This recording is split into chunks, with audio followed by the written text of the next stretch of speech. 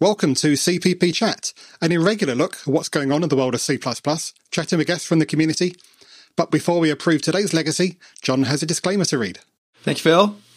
To the full extent permissible by applicable law, CPP Chat declaims all warranties, express or implied, including but not limited to implied warranties of merchantability and fitness for a particular purpose. CPP Chat does not warrant that this site, information, content, materials, products, including software, or services included on or otherwise made available to you through this site, their servers, or electronic communications sent from CPP Chat are free of viruses or other harmful components.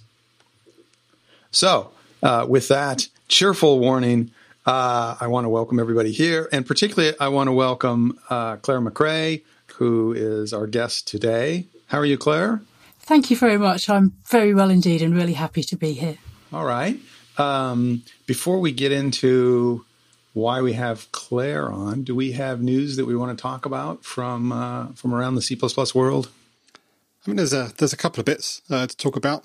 We mentioned very briefly last time, because it was breaking news, that the ACCU call for proposals had started, and that closes on the 25th of October. So by the time this comes out, you've probably got very little time to get your talk in. So you should get moving on that. Okay.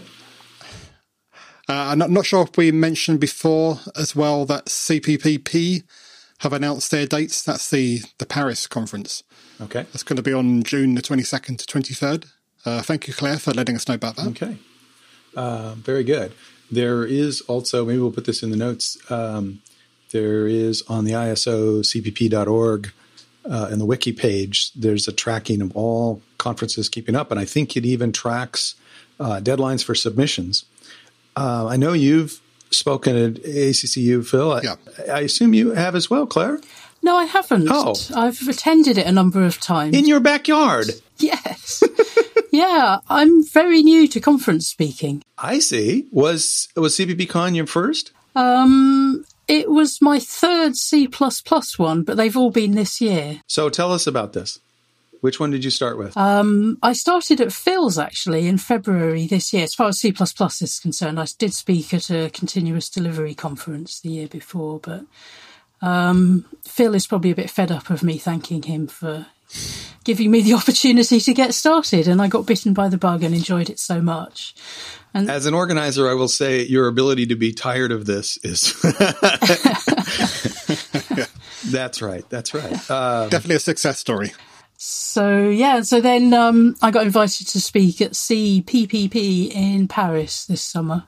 And then CPPCon was the third. There are others planned now, but happy so far with 3 this year. All right. They got till the 25th of October to submit to ACCU. Yeah, I plan to. And I'm really happy to say I'm going to be speaking at Meetings C++. Oh, really? So I'll see you there, because I'll be there for that one. In Berlin this year. Well. Ah, yes. Yeah, and I have you to thank for my topic as well. Oh. Uh-oh. I don't know if you know this. I was listening. It was very close to the Meeting C++ deadline. Uh-huh. And I thought, I want to come up with a different topic. I don't know what. And then I was listening to a CPP chat. And you said something about, it's really strange that nobody speaks about Qt or Qt. And I thought, that's a good idea. So I'm going to be speaking about testing Qt code. So thank you.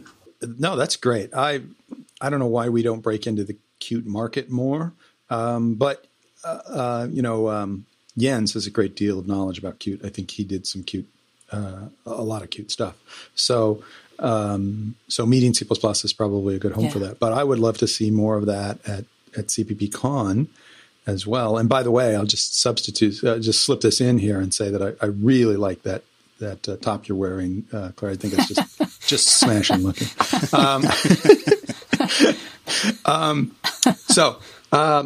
So you spoke. So you've had 3. Did you speak on the same topic for all of them? You spoke at CPPCon on approval test.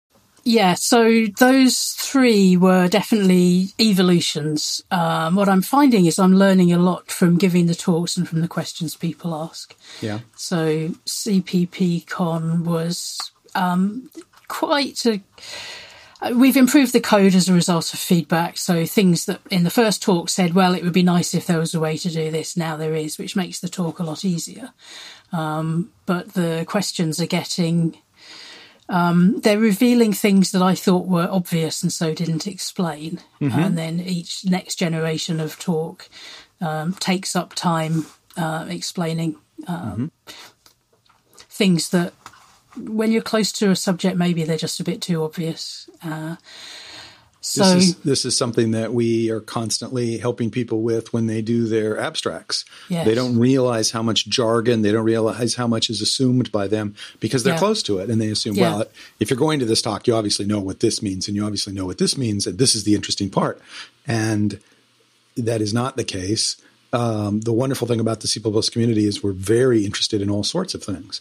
So you'll have people come to your talk who know almost nothing about what you're going to be talking about. And you really have to – that doesn't mean you have to keep everything at baby steps, but you have to be welcoming to people who don't know the jargon and don't understand the obvious things, right? Yes. That's something I'm particularly facing at the moment with a talk I'm doing, because it's sort of part two of two talks, really.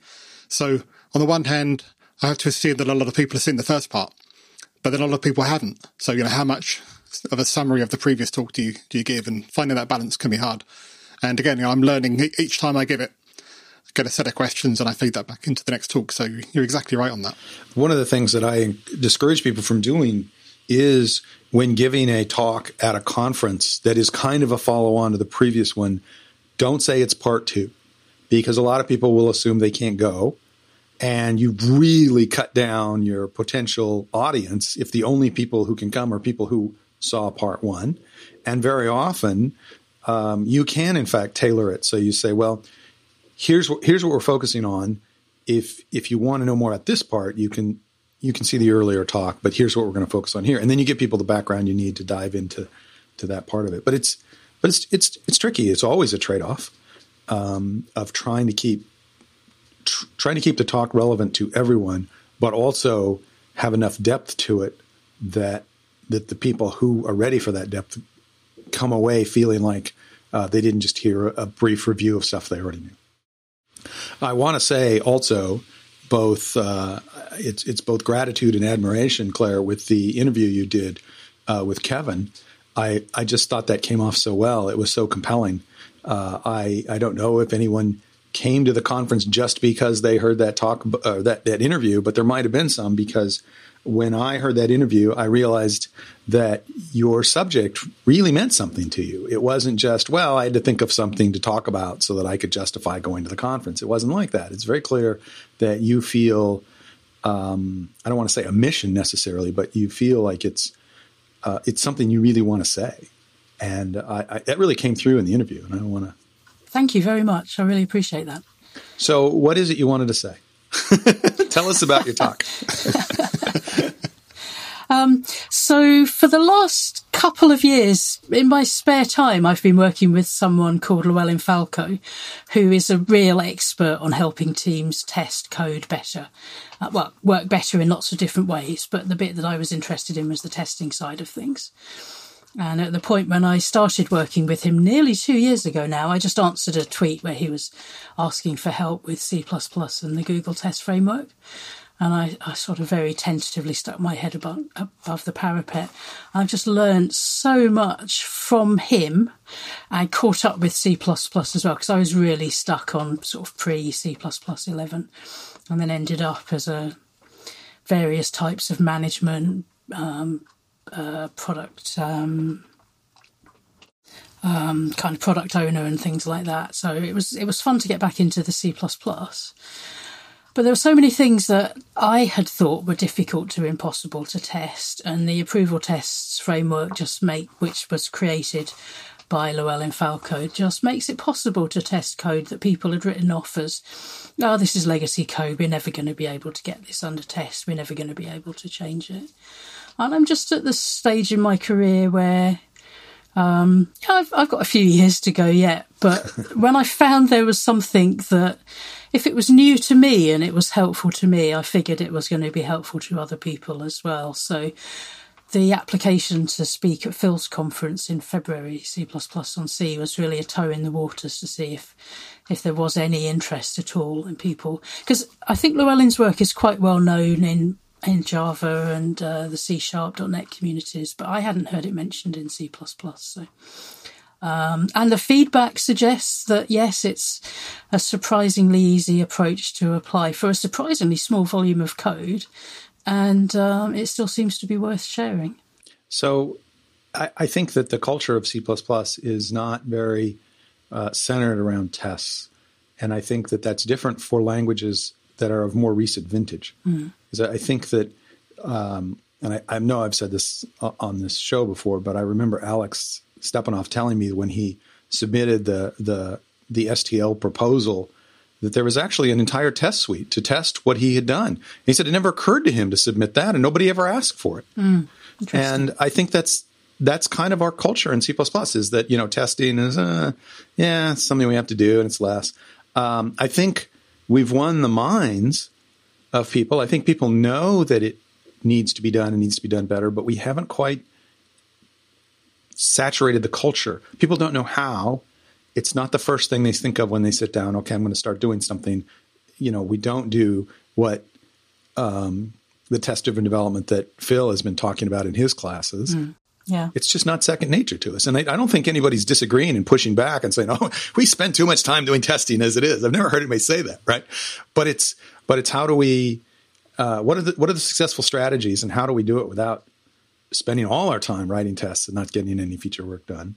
And that's kind of what approval testing lets us do, right? It's kind of a shortcut to existing code that wasn't written the way it should have been, which, who's got code that was written the way it should have been, right? It's all code is, we wish it had been done better, right? Yes. But one definition of legacy code is code that doesn't have unit tests. Yeah. And what you've been working on, I think, with approval testing is to try to capture that code that doesn't have tests and put it under test. It's in some way. Yeah, it's a way to get started in it.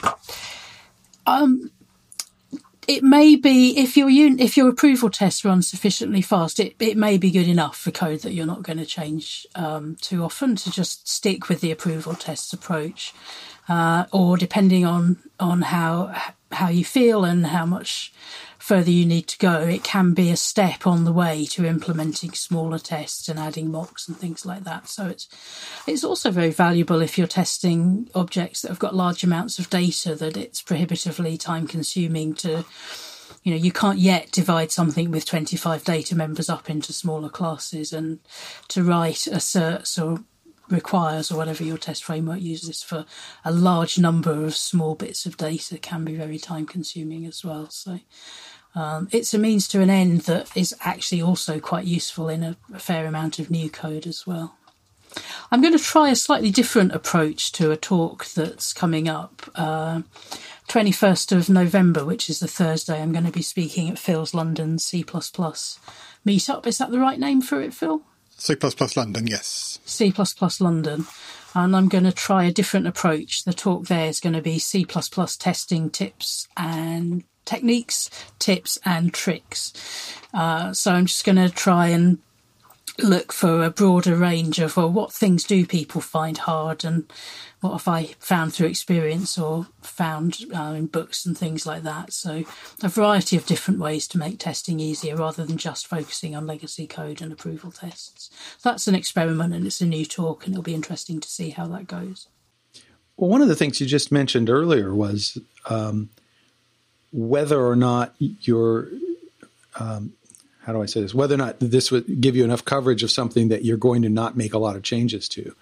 But part of this is kind of circular, because if I have code that I don't have tests on, I'm kind of hesitant to make any changes, because it's like, let's just leave that alone. On the other hand, if I have a code that I know has good test coverage, I become fearless. Well, let's make this little change and see if it changes performance. And I don't have to worry about it correctness, because the tests will catch that. That's exactly right. Otherwise, I'm terrified of that. I look at this and I say, well, this was done poorly. I could go in and rewrite that. But it's not a complete refactor. So there's going to be some difference in performance. And the question is, I don't mean performance, but in the way it in behavior? In in behavior. Right. And so I don't know, is that behavior difference acceptable? Is that what was intended?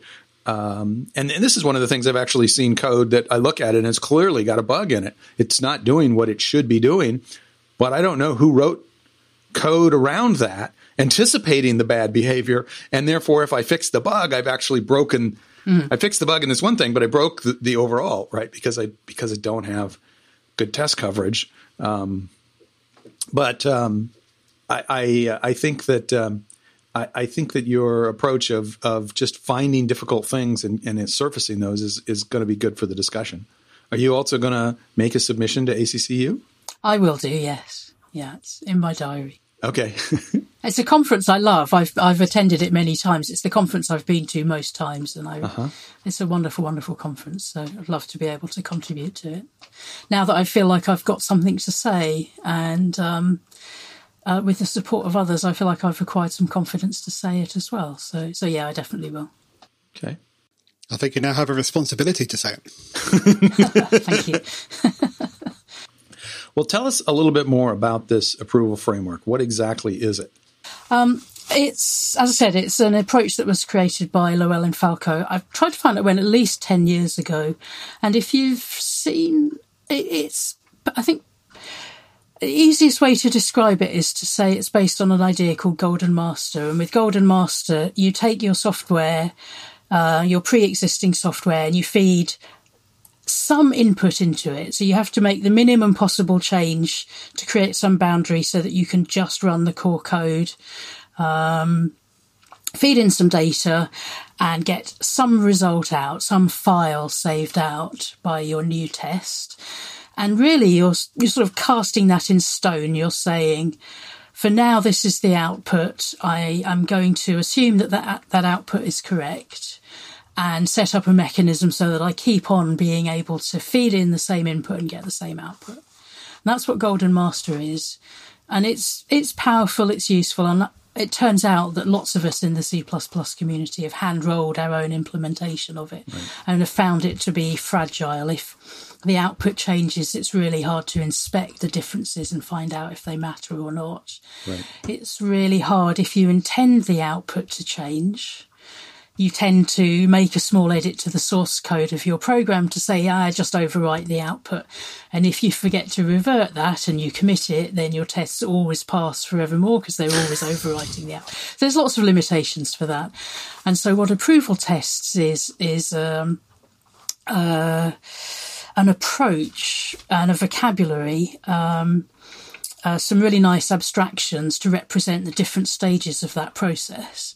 So you've got an abstraction for naming the files so that you don't have to think of names for your output files, your Golden Masters.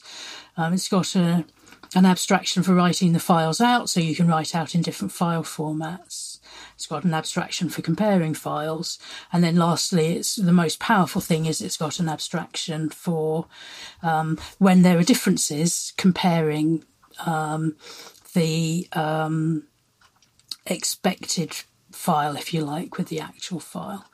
And its defaults are set up so that it just behaves sensibly out of the box. So with the abstraction for comparing your expected with your actual, or received and approved is its vocabulary, its default is to look for one of about 10 or 15 commonly installed differencing tools. And so it pops up a differencing tool and says, on the left-hand side, this is what your current output looks like. On the right-hand side, this is what your expected output was.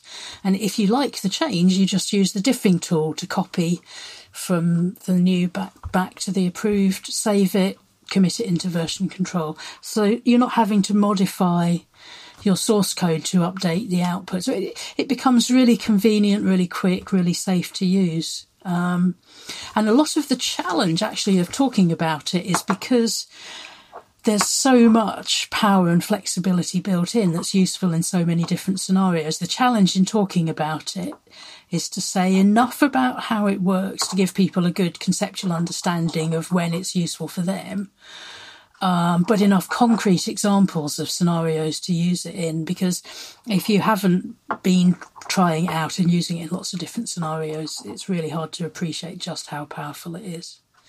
So, I don't know. Does that make any sense at all? So, yeah, and in the example you gave, you were talking about output in terms of some kind of text. But I was wondering about, many years ago, doing a lot of Mac GUI work, and I know that we had an automated test situation where what it would do is it would capture essentially, a screenshot and diff screenshots. And you had to be careful about things like, well, this is where the time appears. So we never care if that matches because we never expect it to match. That's never going to match. So we actually had to make kind of a template, a mask, if you will, of saying, we're looking at this. We don't care about this. So will the approval test framework already have some kind of graphic diffing kind of stuff that you could grab an image as your output and say, I want it to look kind of like this one, but not necessarily exactly like it? That's a good question. Out of the box now, it doesn't have anything like that because we're really trying to minimize third-party dependencies. So it's using... And an image library would add that to it. Yeah, right. So it's basically C++ 11 or above, because the newer C++ we go to, the more we restrict how much people can use it on older code. Right. But actually, over Christmas last year, when I was working on my talk for C++ on C, and I was working in the Qt framework at that point, and I was working on rendering molecules in as spheres and polyhedra and things like that. I did need to use it, or I chose to try and get approval tests to work on Qt images, the QImage class. And I think I was working for a company at the time and I'm not working for them now, so I can't use that code, but I think I can reproduce it and add. So my intention for meeting C++ is to add an approval tests for C++ and Qt, which is an extra separate repository that will have the Qt dependency and will allow that kind of testing. Sure. Everything I've seen about that, though, it's doing it via images is pretty much a last resort, because I found I was getting different images, even depending on if I was remote desktopping into my work PC or sat in front of it, which all adds to the nice story that I was able to tell at C++ on C. Right. And for anyone who's listening and working in Qt, there is a commercial tool available called Squish, which is a fantastically powerful Qt GUI testing framework, and they provide nice alternatives to image snapshotting and things like that, where you're actually testing the behaviour of the widgets. But so there are other options. I presume there are some ML algorithms for diffing images that do it more than just like pixel by pixel, but actually analyze the image just to find similarities. Yeah, somebody mentioned at CPPCon that they'd done something like that, and they were using Python CV computer vision analysis specifically to say how similar are these screenshots, are they different enough? So I thought that was a really interesting thing to look into. Yeah, that could be that could extend the time to run your tests, I would imagine. It doesn't sound like it doesn't sound like a simple text diff. It's a long way from that. Yeah. Yes. Yeah. So you did say that you'd got some good response. You've now presented this 3 times at different conferences. What is what kind of responses are you getting in terms of both the frequency but also the range of kinds of responses? Well, the questions have been really interesting. There's been some nice feedback where people have actually used it in practice. On the Include Discord and the testing channel there, probably about once a fortnight of that order, I'll get a message and someone's atted me saying, "Oh, have a look at Claire's talk at C++ on C." So it's gaining some traction. There was a wonderful, wonderful thing almost immediately after C++ on C, where someone on the C++ community watched the video. And what I haven't said is that approval tests is implemented for 15 or 20 other languages, and there's a really strong Python implementation. And so someone was able to, within a working day, take some Python code that was really valuable and didn't have any tests, and get it under test and being refactored, and the tests finding mistakes in the refactoring all within a day. So that was really, really exciting for me. Really, really nice. It's a shame you can't just look at the stats in GitHub and see the level of use, but a lot of the levels of use of it are in private companies and private source code. So there's Sure.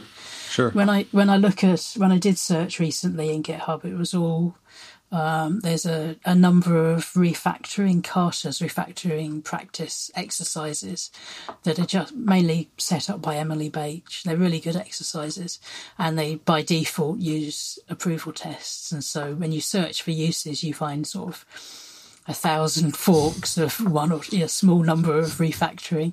But I am confident it is being used in the real world in commercial environments, just in private code. So Joshua in the chat is saying, is there any consideration on testing frameworks having this functionality built in, similar to how Jest, which is Facebook's Java testing framework, has snapshot testing built in? And he then says, never mind, found the documentation. But the documentation is talking about integration with Catch and Google Test. So it's not quite built in, but the integration is there. So it is worth bringing that up. Yes. Right.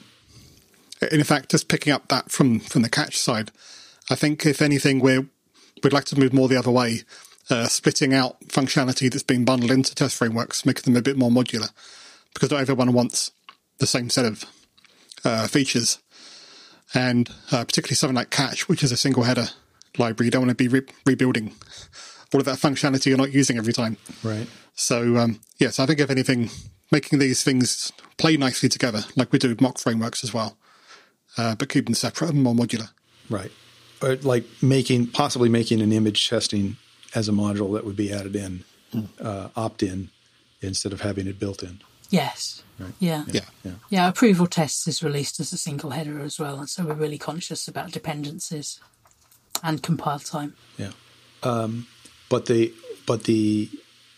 But that's for the C++ world. In other words, this is already implemented in a number of different languages. And so there's different trade-offs in how those would be implemented. Yeah, that's a really good point. So if I pull up the C#.NET approval tests and just remind myself.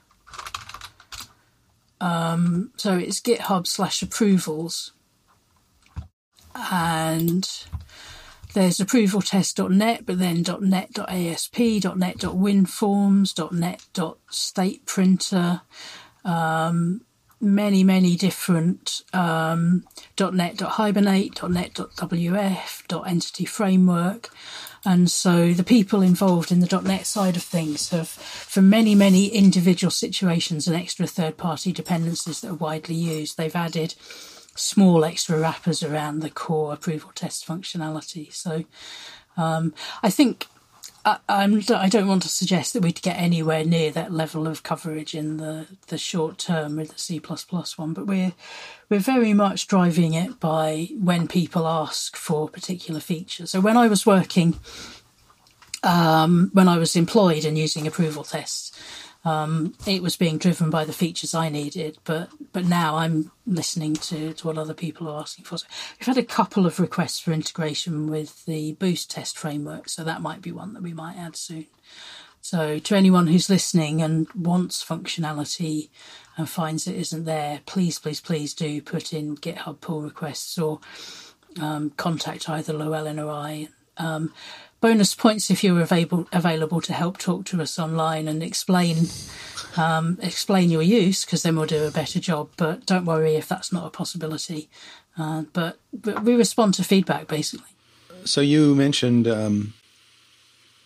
being employed in the past tense. Are you available now so that if I had some legacy application and I wanted to get it under test, that you could come and take a look at what we've got and could work with us on that? Absolutely, and nothing would make me happier than to do that. Yeah, I had a very satisfying, very fulfilling job for more than 31 years in one company and loved it. And then in June this year, I realised that I was just enjoying learning about testing, catching up on C++, and helping people work with legacy code so much that it was time to take a leap into the unknown. So I've set up a company and sort of setting up in process of setting up training modules and things like that to help people out with this. But you could work on, I mean, you would be willing to work on site, or not necessarily physically on site, but you could work on a specific project if we had that in mind. Yeah. Well, it's really too bad that there aren't lots and lots of legacy institutions out there that are undertested, because I don't know where you're going to find anybody who's going to want to have you help out with that. Particularly given that doing that is kind of the first step to launching moving forward. Building on code that's well tested is I've been there. I've been in situations where the code doesn't have good tests, and you're just terrified of changing anything. And then I've also been in situations where you just feel like, it doesn't matter. If it's broken, I'll know immediately. I'll run the tests. I'll know immediately, and I'll know exactly what I'm trying to fix, because the tests are not only there, but they're of a granularity that if a test fails, I'm not saying, well, what do I do now? Yeah. I broke something, and who knows what that is. Instead, it will very clearly say, this failed, and you look and you say, oh, now I see why, because it never occurred to me anybody would want to do that. But now that I see, okay, it does seem to have a use case, and we'll have to fix that.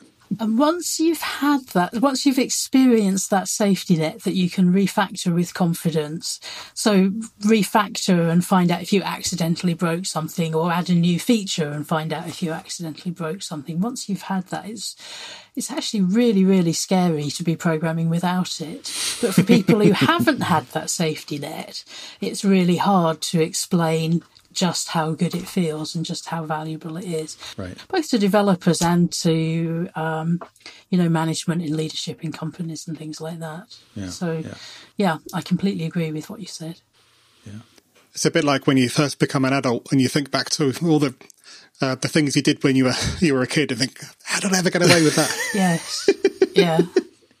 Well, I remember being, I spent many years as a contractor and looking at people's code repositories and being told, okay, this is the feature we want to add, and being just terrified of starting, because it's like, I don't know what this code is doing, and I can make the change that I think it needs to make, and I have no idea what I'm breaking when I do that. And knowing that, well, it's under test. If you break it, we'll know right away. And that's the thing. I can fix anything I've broken. That's not the issue. The issue is knowing that you've broken it and knowing it quickly. I remember, I've probably told this story before because it's so painful to me. At the end of, very close to the end of a development cycle for a major product that I was working on, and our development cycle was 18 months. It was a big deal. I was given this bug, and I looked at it, and I could figure out easily how to fix it. It's like, okay, I see what's going on. The obvious change is to change this code right here, but I knew this code right here is called from lots of places, and I'm scared to do it. So I punted the bug. It wasn't that serious. We could live with it, I felt. And I said, look, let's do this with the next release. And we shipped the product, blah, blah, blah. And the bug was assigned to me again the next time. But again, they didn't assign it to me early in the project. They assigned it to me late in the project. And it was like, the situation's unchanged. I don't want to change this late in the project. We are undertested. We don't have the kind of test coverage that makes me confident to change this. And you just live in a different world when you know if you if you change it and you break it, you'll know. That's just delightful. I love that. I sympathise with that a lot. I mentioned that I'd spoken at a continuous delivery conference last year, and in that I talked about turning round the annual release process that I'd been involved in for desktop software. The title is Escaping 5 Decades of Monolithic Annual Releases, so it's quite easily Googleable.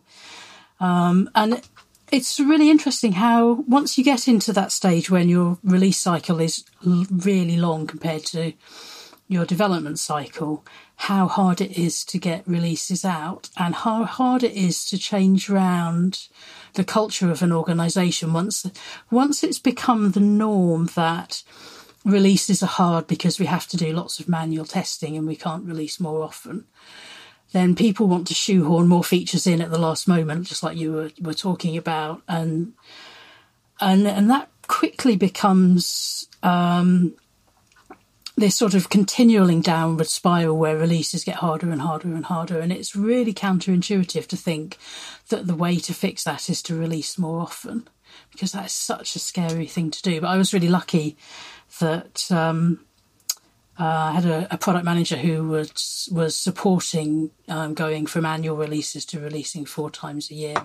And in that talk, I talk about the cultural changes involved and how we actually managed to get agreement for it. I mean, in some ways, it would have been nice to be able to do an update and say after a year of that, what else had we learned? But I guess for me, that's also part of the motivation about talking about testing, because we had pretty good test coverage for a lot of our lower level code, but by the time we got to some of the higher GUI levels and interactions between widgets across Qt widgets across large code bases, it became really, really hard to add tests for that.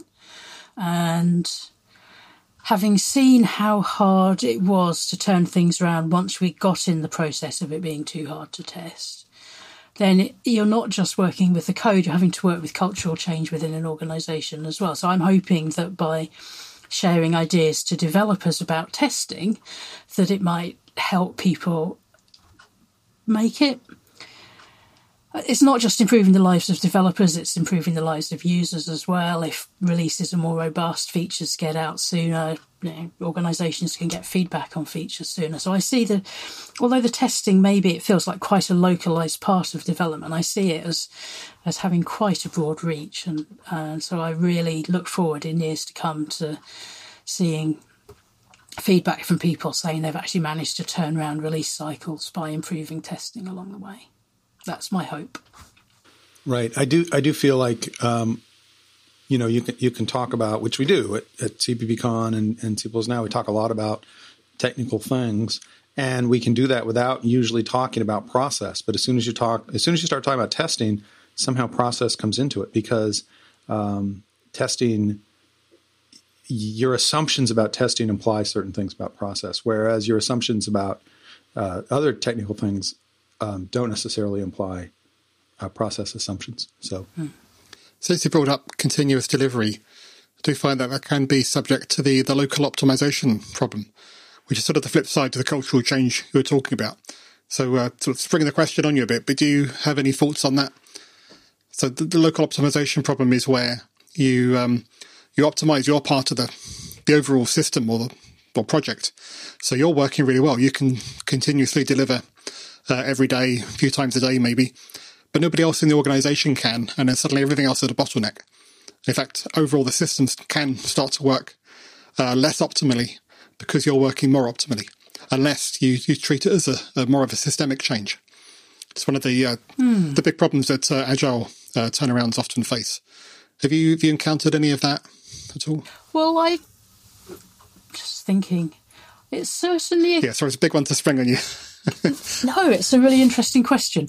Certainly when you've got multiple teams working on different domain areas, different business areas, there can be a situation where one team maybe ends up with more of the responsibility for the release, actually getting the release out, and other teams are still carrying on working on new features, and that can set up kind of some tension between teams, I think.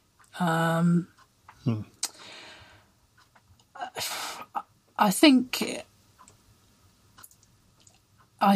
that I'd be happy with any kind of optimization in release processes. Generally, any kind of streamlining, in what I've seen, is beneficial. Part of the challenge, though, is you streamline the easy things, and then the things that are left are quite difficult, and then that requires commitment from the organisation to spend some time to improve it. And it's really important that testing processes get run automatically and regularly as well. So particularly with Squish, the testing framework, it's really important if you have any kind of high-level testing that you run it regularly, because if you wait until the release process to run the tests and you're releasing quarterly, then you've got 3 months of changes that have probably broken the testing framework. And that's not a recipe for happiness. So it is, I guess, not exactly answering your question, but it's really important after each release, after each increment, to try and work out what the hardest thing was and really try and make an effort to improve it along the way. Or the organisation thinks, that's great, we've got this nailed, we can release N times a year, we're going to generate enough feature requests to fill N times a year, and not recognise that the stresses are building up along the way. Right, that's the problem. As long as you do take that holistic view and retrospectives and keeping track of what's actually happening and responding to that. Yes, yeah. So with a project I worked on once, we were effectively able to release every day. Everything was constantly being fully tested on our continuous integration server. But we'd actually only do releases once every 3 or 4 months because the rest of the organisation just wasn't ready for it. But, we knew that, so it was still worthwhile for us to be in a position to do that. But the rest of the organisation never really caught up. Interesting. So one of the things you said, Claire, just now was that you talked about changes to the testing framework, or not changes to it, but changes that broke it. And I think that's one of the things that is kind of a frustration about tests, is that when tests are broken, at least in my experience, most of the times tests were broken, it was the test that needed to be changed. And it wasn't really that the test was broken initially, it was that the requirements did in fact change. And so we changed and said, well, we've been doing it this way, but now we want this to do this. And we didn't think about, well, that means we have to rewrite all those tests because the tests are expecting the old behavior. And so it's still worthwhile to maintain those tests. But it is a frustration that, and it's part of the reason why people, ignore tests, or don't do it enough, because it's like, well, we've changed this. It's not a break in the code. It's not the code that's broken. It's the test that's broken. And now we have to figure out what's the correct way to test with the new set of requirements. And that's a frustration. And I think part of that frustration comes from when we haven't done a good job of specifying exactly what the behavior we're expecting is. In other words, when we do unit tests, I don't see that as much, because generally speaking, it's not the unit we're changing. It's something having to do with integration at the higher level. We're saying, now this is what we expect to happen. So for the same input, we do want to see different output. And that's broken the higher level test, because the higher level test wasn't expressed in terms of requirements. It was just expressed in terms of, well, this is the result we expect to see. Yeah, those are really good points. There's a lot to say to that. I think the number one thing I'd say is it's really important not to leave tests failing and red, that if the builds are rarely green, they just stop serving a purpose, because people don't notice the difference between 17 failing tests and 18 failing tests. So that's quite an important cultural thing, is to get agreement across all teams that to perhaps temporarily suppress a test that's failing if it genuinely can't be fixed now, but make sure there's an issue somewhere to come back and pick it up later on. That's really, really important. You very quickly lose the value of the time that was invested in tests. I once came across a series of tests that had been disabled, and I think it was unintentionally. I think it was done temporarily. Yeah. And I contacted the person who turned them off and said, did you mean for these to all be turned off? And it's like, are those still turned off? It's like, no. Did you turn them on? How bad are we? And it's like, well, it looks like there's one test failing. It's like, oh, God. Yeah. One of the beauties of Team City was the continuous integration system that I've had most experience of, and I'm sure it's true of the others as well, as you can chart over time the number of tests and the number of suppressed tests, disabled tests as well. And I really recommend keeping an eye on that regularly in the code that you're working on to spot situations like that. That kind of visual feedback was an unexpected benefit of having a commercial CI system. Since you brought it up, John, in Catch or Catch 2, there are 2 tags that you can use, may fail and should fail, which are for exactly that purpose. So you can say, actually record the fact that this failed, but don't make it fail the overall test run. So it's still green, but it still records it. So you're not actually completely disabling it. You're just suppressing the failure reporting. Can you give us an example? What's the use case on that? What is that? Well, exactly the case we were just talking about. Something you can't fix right now, or you're not expecting it to work right now because there's some other feature you're waiting on down the line. But you still want to record that. I see. And you want to know when that changes. I see. So should fail will fail if it passes, whereas may fail will always pass, but it will actually tell you if it's still failing when you actually run it specifically. So it allows you to write a test before knowing the code isn't in place yet. Yeah. You're writing a test that you know is going to fail in the short term. Yeah, or you can make some change, it's breaking this thing, but it's okay for now, as long as you fix it up later. Mm-hmm. But you're less likely to forget it because it's still recording the fact that something is failing, but it's not making the overall test run fail. Does it require somebody to look at the logs of the build, though, to detect that it's still generating the output? Yes, it'll be in whatever report is being generated, but if you're only looking at the pass or failure, you won't see it. Mm. But a developer running the test would be likely to spot it, I guess. Oh yeah. Or even in the quiet output, it will say, all tests passed, 1 failed as expected, or something like that. Can I come back quickly to John's scenario just now? The other thing I wanted to say is it's really important to treat tests as code that needs to be refactored, needs to be not repetitious, needs to be easy to maintain. So it can be tempting to rush on the test and do lots of copying and pasting and things like that. And then when the intended behaviour of the code does change, it becomes much harder to efficiently update the test suite and spot intended changes from unintended changes. I think that's quite an important point as well.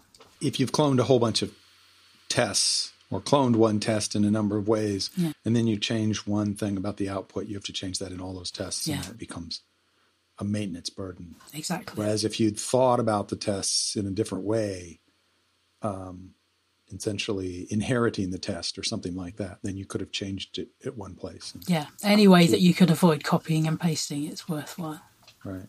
Yeah. So we don't have a lot of time left. I want to switch gears and pick on you in a different way. You said that you went last year to a continuous integration conference, which is a little bit different than what I'm used to running and what Phil's running, which is kind of language centric. So the continuous integration, I assume, was multi-language, multi-platform. How was that different as a conference than the experience you've had at language-specific conferences? Because I knew, I met you years ago at CPPCon and saw you at CPLs Now. So you've been, even if you weren't speaking, you've been going to language conferences for a long time. So how is this continuous integration conference different than a language conference? Well, I have to admit that I felt quite a fraud going to a continuous delivery conference and talking about releasing 4 times a year and being excited about that, because most of the speakers were speaking about web technologies where you can, potentially release hundreds or thousands of times a day, and you're A/B testing and getting business data back and stuff like that. And I really didn't think that talking about desktop software and being excited about releasing 4 times a year was relevant. But someone came up after my talk and said they were working on mainframes. And so my talk spoke to them more than the web delivery one. So that was something. This particular conference, it's called the Pipeline Conference, and really sadly it doesn't exist anymore. But it was by far the most diverse conference I've ever been to. And they did things like all of their calls for, all of their submissions were reviewed anonymously. And the only reason I submitted to them was because I knew that my submission was going to be reviewed anonymously. And that gave me the confidence to think that if I was accepted, it would be on the basis of the talk rather than, we need to improve the diversity figures and it's a woman. So I don't think I'm sure that's not the kind of approach that you were thinking of. But for me, that made a huge difference. And their conference organisers specifically directly got in touch with a range of different people, sort of networked to try and get as wide a variety of applicants as possible.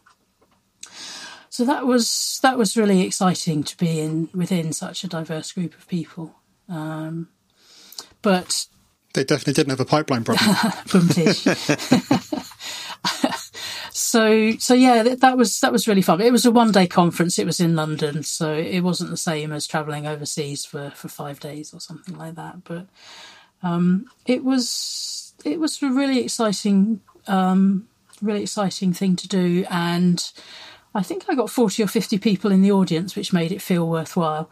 My top tip, though, actually, which I'll share for any other budding speakers here, is I've heard many people say that if you're going to do a talk, you should record yourself, because everyone has their own little annoyances and things like that. And you really need to record a run through and see what you sound like and see what you look like and, try and get some confidence. If you do that in PowerPoint, don't make that the last thing you do before you go on stage, because PowerPoint will remember the timings and it will play back the exact timings of the slides by default that you did in your dry run. So here you are, a brand new speaker on stage being videoed for posterity, and there's this ghost in the machine advancing your slides for you.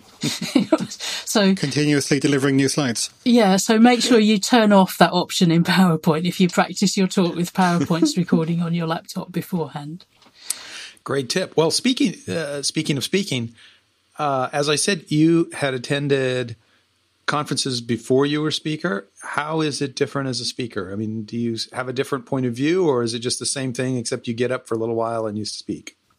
That time in a conference between the start of the conference and when you speak, I think it affects different people differently. For me, it's hard for me to think about attending talks whilst I'm thinking about my own talk, however much I try and prepare in advance. So that I think that probably comes with practice and with more experience. So I was really grateful to CPPCon that I was on at the end of Monday. So by the end of the first day, my main talk was out of the way, and then I could enjoy going to other people's talks. So that's a different experience. But the other thing is, people start conversations with you and give you feedback and ask. You have conversations which help you improve the talk, but you're not just helping people whilst you're giving your talk. There are plenty of opportunities. I think I probably had a dozen conversations over the remaining 4 days where someone said something about my talk or asked a question. And so that was really exciting as well. So that meant it was a more interactive conference for me. It wasn't just up to me to start conversations with other people, which is mostly what it felt like at previous conferences. So would you recommend speaking to people who go to conferences? Yes, yeah. I think a lot of the value of going to conferences is the conversations you have with other people. I'm not the first person to say that, but I think what gave me the confidence to start speaking was to feel like I actually had a story to tell. And so if anyone is interested in speaking but doesn't know where to start, you don't have to be a world expert on anything. If you've got some small story to tell as a starting point to put a toe in the water, then I'm not the world's most outgoing person by any stretch of the imagination. And I figure if I can do it, and there are lots of people in the C++ community, I'm sure on the CPP Slack, but definitely includes Discord, who are really keen to share expertise and support new speakers and give them feedback and things like that. So I would say give it a go. And if you aren't sure and you want someone to talk to, drop me a message and help as best I can. I'll put you in touch with other people. Well, I agree completely. I know that for myself, I remember a talk I gave at my company, and it was on some work that I was working on with a committee. And I looked around the room, and this is after I had been doing quite successfully some talks on C++ and things that I was really passionate about. But I looked around the room as I was giving this just short little talk, and I realized that everyone in the room, including me, was bored by what I was saying. And I just wasn't passionate about it. I mean, it was work I'd done and but it wasn't C++ and I wasn't really excited about it. And I think that the key, at least for me, I mean, there may be people who really can make anything that they talk about sound exciting. But for me, if I'm not excited about it, I won't sound exciting. But if I am excited about it, I know how to make that come through. And I think that, so I know what you're talking about in terms of being also people coming up to you and being able to talk about what's going on and feel like you're initiating part of the conversation and they also want to engage with what you've said.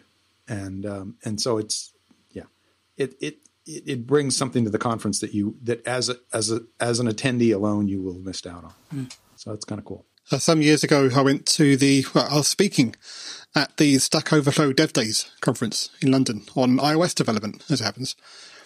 And so the night before the conference, me and the other speakers had dinner with Joel Spolsky and Jeff Atwood. And one of the things that Jeff Atwood said, I think it was during this dinner, was the only difference between, everyone in the audience and the speakers up on the stage is that you're actually out there. You've actually chosen to go up and give a talk. But that's really the only difference. So anyone can do it, but only the people that actually do it are the speakers. I think he put it a little bit more eloquently than that, but it was something that stuck with me. That's absolutely the case, that they're not necessarily the people who are most intelligent, not necessarily even the people who are most articulate, but they're the ones that made the commitment and said, I'm going to take the time. And it is a lot of time to do the research, to pull it together, to think about how to express it, and to put yourself out there. It's kind of scary to make these things and say, well, this is the best way to do this. And then to have somebody come up and say, well, actually, I think you've completely overlooked that, there's this case here. And if you did it this way, it's better. And you can look foolish, and you're putting yourself out there when you say this is a best practice. And then someone else can say, I question that. So it's scary, but the benefit of doing it, I think, is worth the risk. And it's, one of the things that I learned many years ago, even before I was speaking, I did some tutoring in college, and I realized that explaining things to people meant I understood them better than I thought I had already. I mean, I thought I already understood it. I took this class, I got an A in the class. I understand this. Yeah. But when I explained it to other people, I realized there was a whole depth that I didn't quite get until I explained it. Connections, all sorts of ways of expressing it that you just don't get until you explain it to someone else. Yeah, I definitely agree. The approach I'm taking is not this is the best way to do it, but here's a technique that you may not have heard before. And that's a lot safer, because the worst that happens is the best. That you learn a new technique. Someone says, what about this other technique you didn't know about? Oh, that's really useful. Thank you very much. I'll include it in my next talk. Yeah. Well, I think we're at the time, aren't we? We need to. We are, yes. I had one closing thought, actually. Oh, yes. Just to dial it back round to approval testing. So one of the things that you've been trying to tell us, Claire, is that approval tests are really good for legacy code, but not just for legacy code. It turns out that approval tests are really good for testing test frameworks. And so one of the main ways that I test Catch is using approval tests, although it's my own homegrown Python scripts rather than the framework that you've written since. But yeah, I just want to put that out there as well. Brilliant. Thank you. Yes, very interesting. How do we watch the watchers and how do we test the testers? Yeah, exactly. It is a question I get asked. That's right. Well, I want to thank all the listeners and thank all the watchers, and encourage you to join me in wishing everyone safe coding. Safe coding. Safe coding.